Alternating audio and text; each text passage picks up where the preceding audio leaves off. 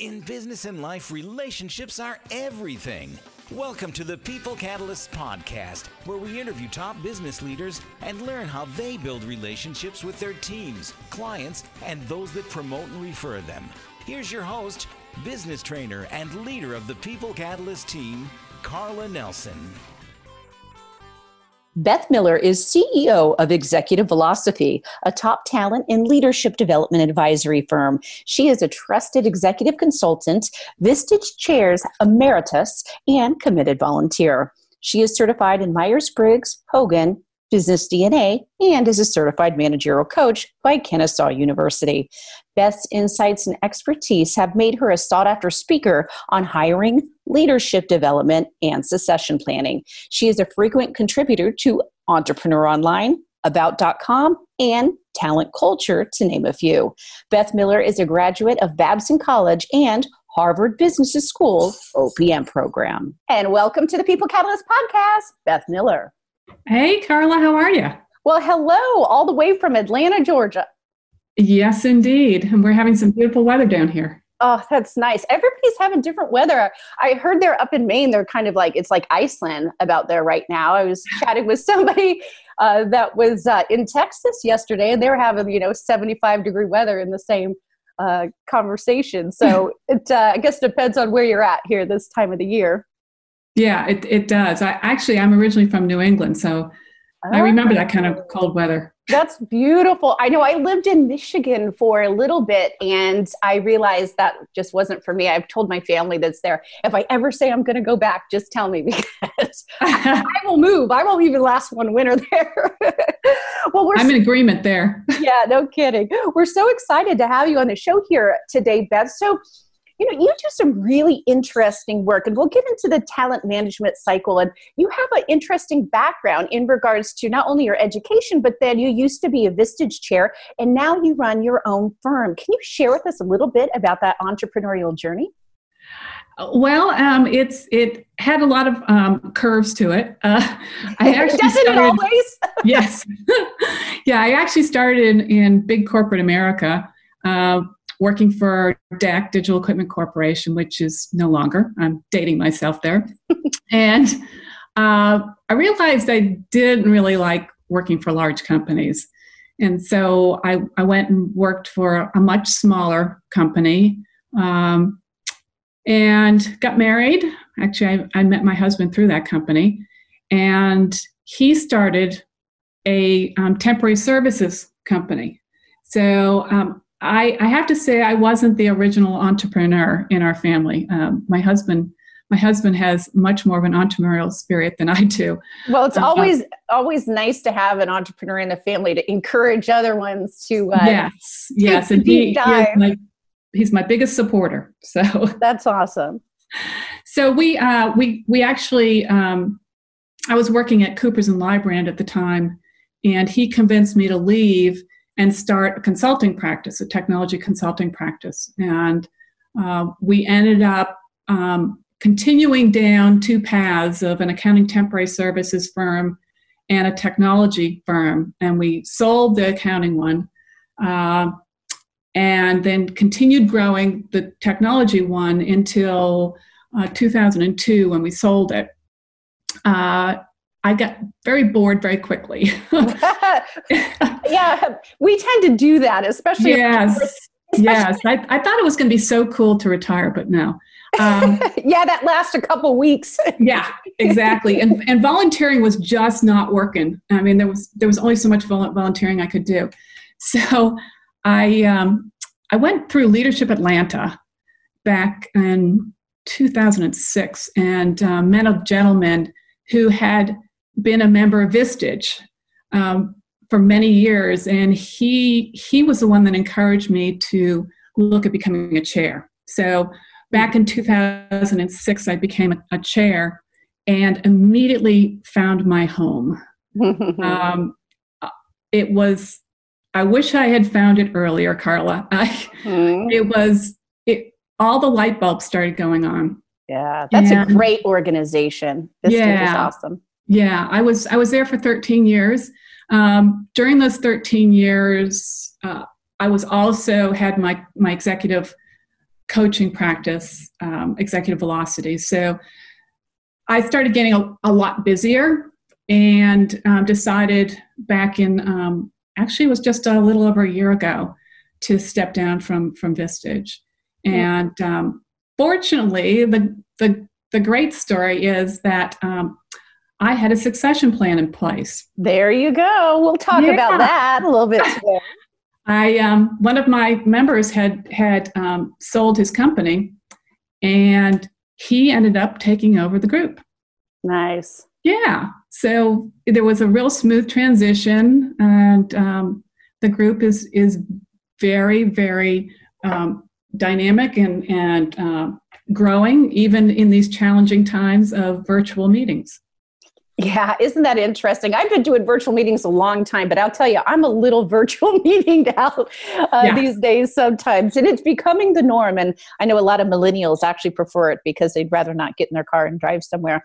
But I definitely like the face-to-face. Remember when we used to have to go someplace to meet people, Beth? Yeah, it's funny. I miss some of that, but I don't miss all of it. I agree with you. I don't miss all of it either. And I really like being able to meet really unique individuals all over the world. Right. And that's really, really fun because there's talent in all over the place and unique individuals and things that you never heard of. And you're just like, wow, it's just endless, especially when you open up all of the borders, both state and around the globe. It's really interesting. So share with us a little bit about, some of the pieces of your, what you call talent management cycle. I know there was like 3 different areas here, and we're going to focus in on the succession planning, but can you go through each of those 3 areas and share with us a little bit about how they're connected? Because I think these get fragmented a lot of times in business. Yeah. So the hiring great people obviously is the start of the process. But if you look on my website, I don't really talk about particularly the organizational planning aspect of it, which some of that comes in through the succession planning. But hiring great people is, from my perspective, teaching managers how to hire great people. Mm-hmm. It's not the recruiting aspect. It's the aspect around the interviewing, getting the right fit. And I love that. We teach that all the right time. And so, don't try to fit a square peg in a round hole, because roundness training doesn't work so well. Yeah. And, right, exactly. I heard somebody years ago talk about how, you can teach skills, but you can't teach attitude. Oh, yeah. Mm-hmm. And that's really what a manager needs to figure out during those interviews is this person going to be somebody I want to see every day and interface with, who's going to fit well with my team? Mm-hmm. Yes, very critical. Very critical. And I will tell you that the majority of the managers that I work with, they've never been trained on how to interview. Mm-hmm. Or they interview and hire people that are just like them, when the job is not going to, entail the same skills potentially. Maybe it does, but really uniquely having some system that is not dependent on just their feeling for the person, or we got along, you were a winner at your last position and not thinking about the new position. I do see that a lot, especially with the hiring of somebody that's like you.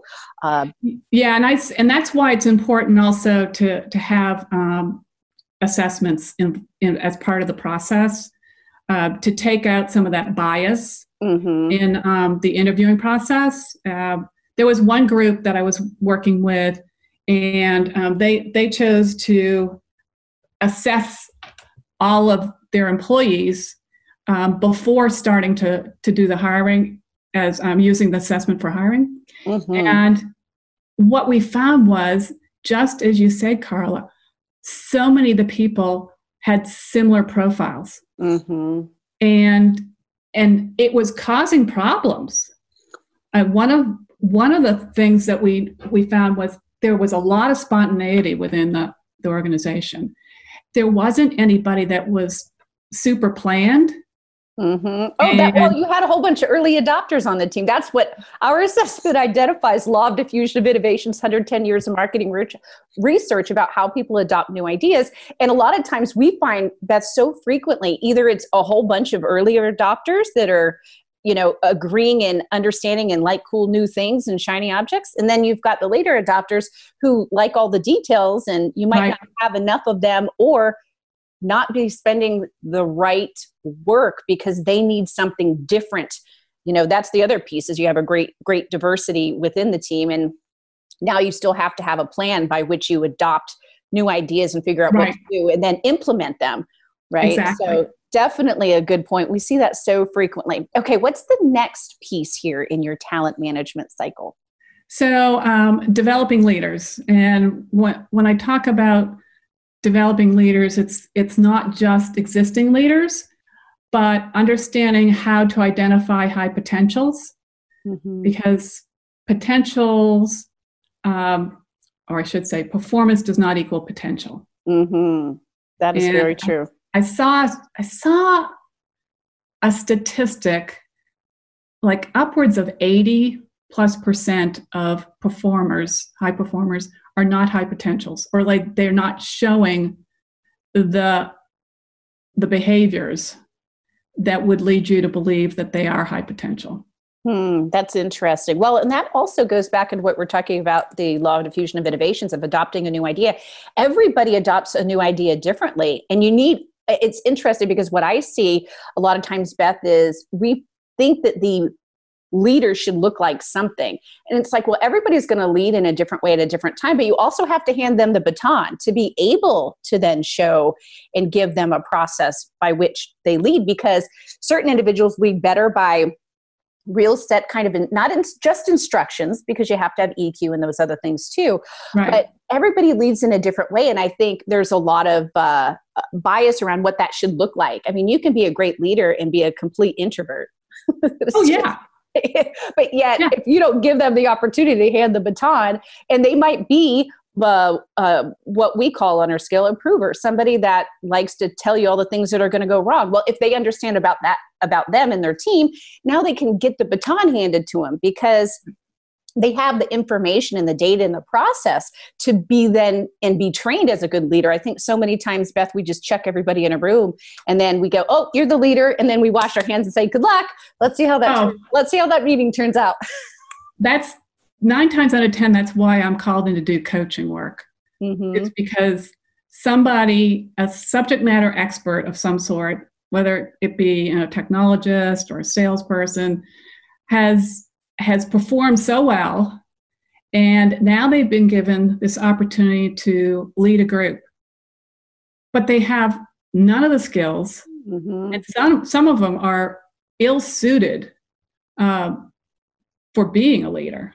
Yeah, well, I think it's interesting. I always love the one where the top performing salesperson gets made the sales manager. I know.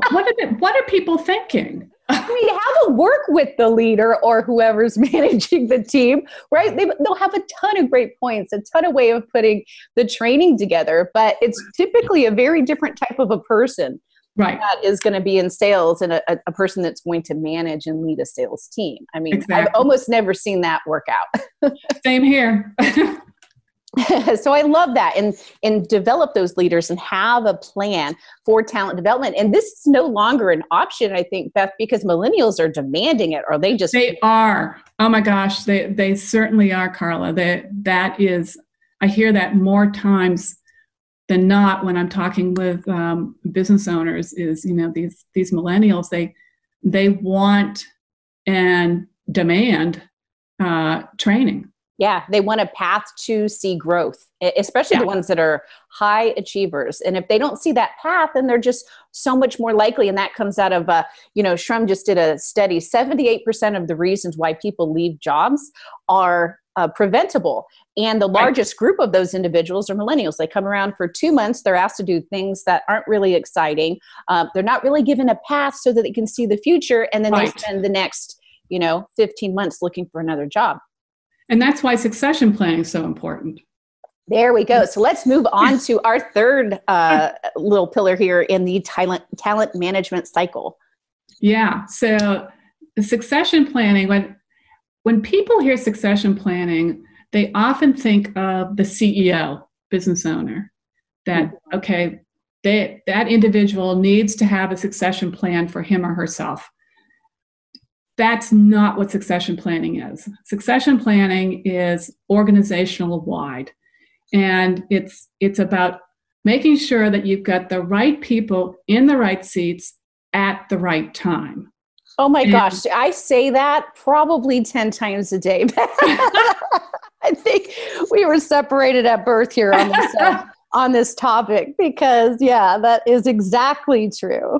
Yeah, and it gets back to understanding the key positions in organization, positions, not people.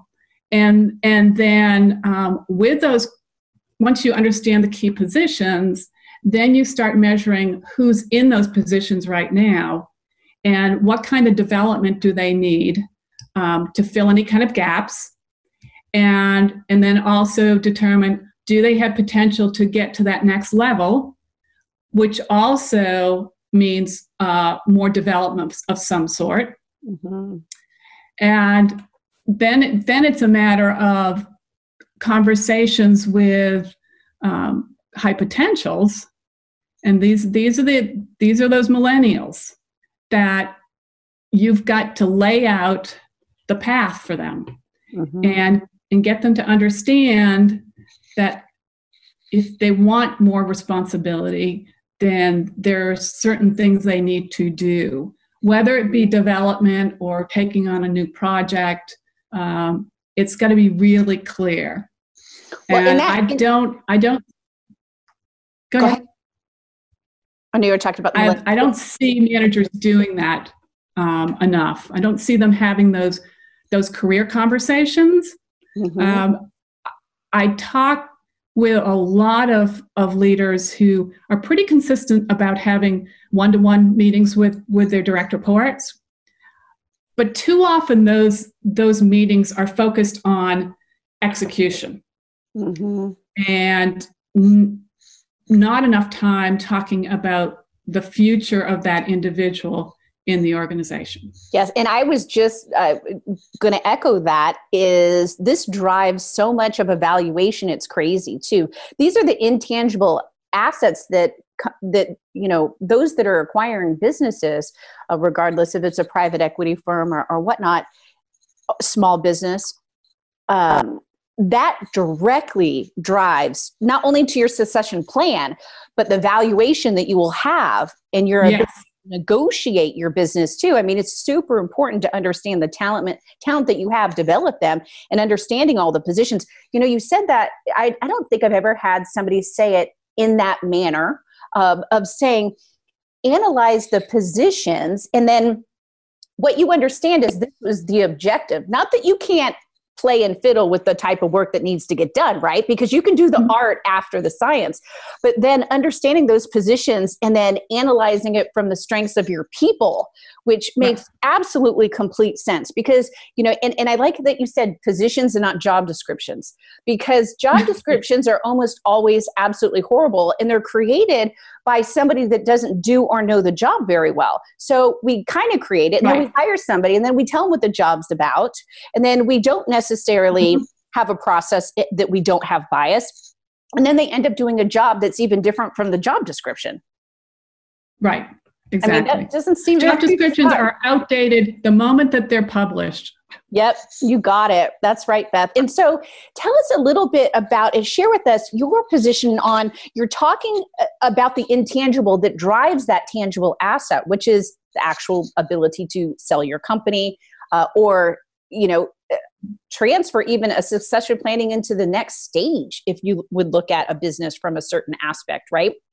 Yeah. So oftentimes when somebody is starting to think about selling their company, they generally do not look at the people aspect of it. Mm-hmm. They're focused on the financials, the operations, the intellectual property, all of that.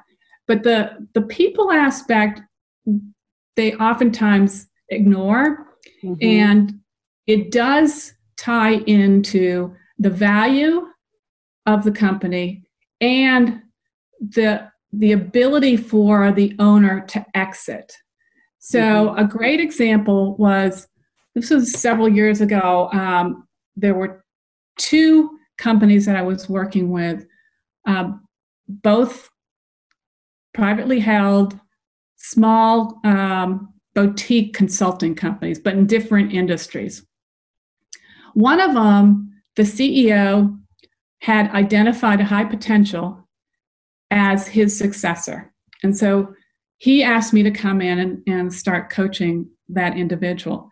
In fact, that individual ended up joining Vistage as well. And this went on for, 3 years. And when it was time for him to retire, he had basically already retired, meaning that he was in the office maybe once a week. Yes, the company wasn't dependent on him being there, and he could also prove that it was the team taking care of the customers, not his direct relationship. You see that quite frequently. It's like, well, if the owner left and you had a relationship with them for 20 years, okay, what is that retention going to look like if you don't have a direct contract? Just there's so many things when you pull back those layers of, what that leadership makeup looks like, and being able to. And I love how consequently, his deal was he got cash, complete cash up front. There was no workout. Wow. So he walked away day one with all his money. You don't see that very often. No. Normally what happens is they get a hook. They say you need to be there. You need to transfer it over. And then what happens? They get disenfranchised and the owner, and then it becomes this really fantastic mess that really could have just been worked out ahead of time if all of the right succession planning questions happen, because they're fine to let the owner go. There's just fears associated with that you have to overcome, right? So that, and you almost rarely see all cash. That's really great. Normally you see at least a percentage of some type of a long-term payout, all sorts of ways. Obviously you can negotiate a deal. That's pretty impressive though, to say, here you go. Here's your cash. Yeah. It was very impressive. But on the flip side, there was another company I was working with that had not planned at all. So much so, which by the way is most, because 90% of people sell their business because they're burnt out. Can you imagine how great their operations look when they're burnt out? Yeah. But the sad thing about this was he had a heart attack and died. Oh no. And there was nobody that could step up. And that's so unfortunate. That company basically shut down in 18 months. Well, and that is such a big piece, Beth, in looking at a part of succession planning is your talent and your people, and then having these fail stops that when that happens, that person probably spent the better part of their life building something, and how for everybody involved. He probably had time away from his kids and, hard hours behind the computer or the phone or all of those different things. And then all of a sudden, kapoof, this amazing asset ends up, just closing doors. And it just, it was tragic. It rolls downhill fast too, when things go south and you have something tragic, because both, again, the tangible and intangible. Tangible is, okay, we don't have that person. They have the answers, right? They were the gatekeeper. And then the intangible is, how does everybody feel at that company? Do they feel secure in their job? Are they going to actually stay after the owner passed? And so there's so many things that end up hitting you from so many places if you haven't not only planned, but let other people know that you've planned and let them be a part of the plan, because people support what they build. Right. So it's not like this thing that happens behind closed doors. Yeah. I think a lot of times companies, they don't bring their team along with them. The owner's too far out in front. And regardless if it's on purpose or not, people support what they build. And if you allow them and you give them those career, paths, and you give them the training, and it's not that hard, you just have to make a space for it. Exactly. That's the biggest thing is it's not just about head down, move forward. Those intangible things are so critical and will become even more critical with this 40 to 50 trillion in assets, the largest transfer in assets that has ever happened in the history of the world. And so there's really three different areas that those businesses can look at, either rolling up their doors, like unfortunately happened to that gentleman who passed away. Right. They're going to fire sale it and get pennies on the dollar for their company because they didn't do enough work ahead of time, or they're going to do extremely well. Right. And they're going to have all those I'm things. already seeing some of that fire sales. Because people have, as you said, people run out of energy, and they're just done. And a lot of business owners, I think, stayed in the game from 2008. We had a huge financial crisis, and they stayed in the game. And now it's just like, oh my goodness, you get too tired. And again, that's a shame that 90% of people sell their company, and that's why private equity exists. Really, truly, what private equity does is they go in and they purchase a company or a group of companies, roll them in together and fix all this stuff. That's what they do. And now what happens is those owners are leaving millions and millions of dollars on the table when if they just created the space for it, created that space for hiring great people, created that space for developing their leaders and creating that space for succession planning, they could, have done really well with building those companies. I mean, my goodness, if you're going to give 20 or 30 years of your life doing it, you might want to layer in these pieces that really, really make a lot of difference. So, okay, Beth, how can our listeners get a hold of you?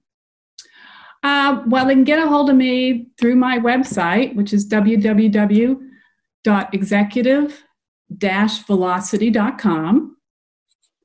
Excellent. And they can check out your book that was an ebook and now has just been printed in paperback. Is it on audio? Where can they find that? It's not audio, but it's a ebook and hard copy available on Amazon. It's Are You Talent Obsessed? Which you should be. Everybody should be talent obsessed. Yes. Well, the smartest people lead others. You look at that from an investor standpoint, right? One, you can be an employee. The other, you can be a business owner. And the other, you can lead other people to do those things so that you can go do more of what you do really well. So those individuals understand that you have to be talent obsessed. So, well, Beth, it was such a delight having you on the show here today. I can't believe how many things you say that I say all the time in regards to being as you said, talent obsessed with your people. And I really appreciate it. Thank you so much. Well, I've really enjoyed it, Karla. Thank you for inviting me. Thank you for listening to the People Catalyst podcast. And remember, it's a good life.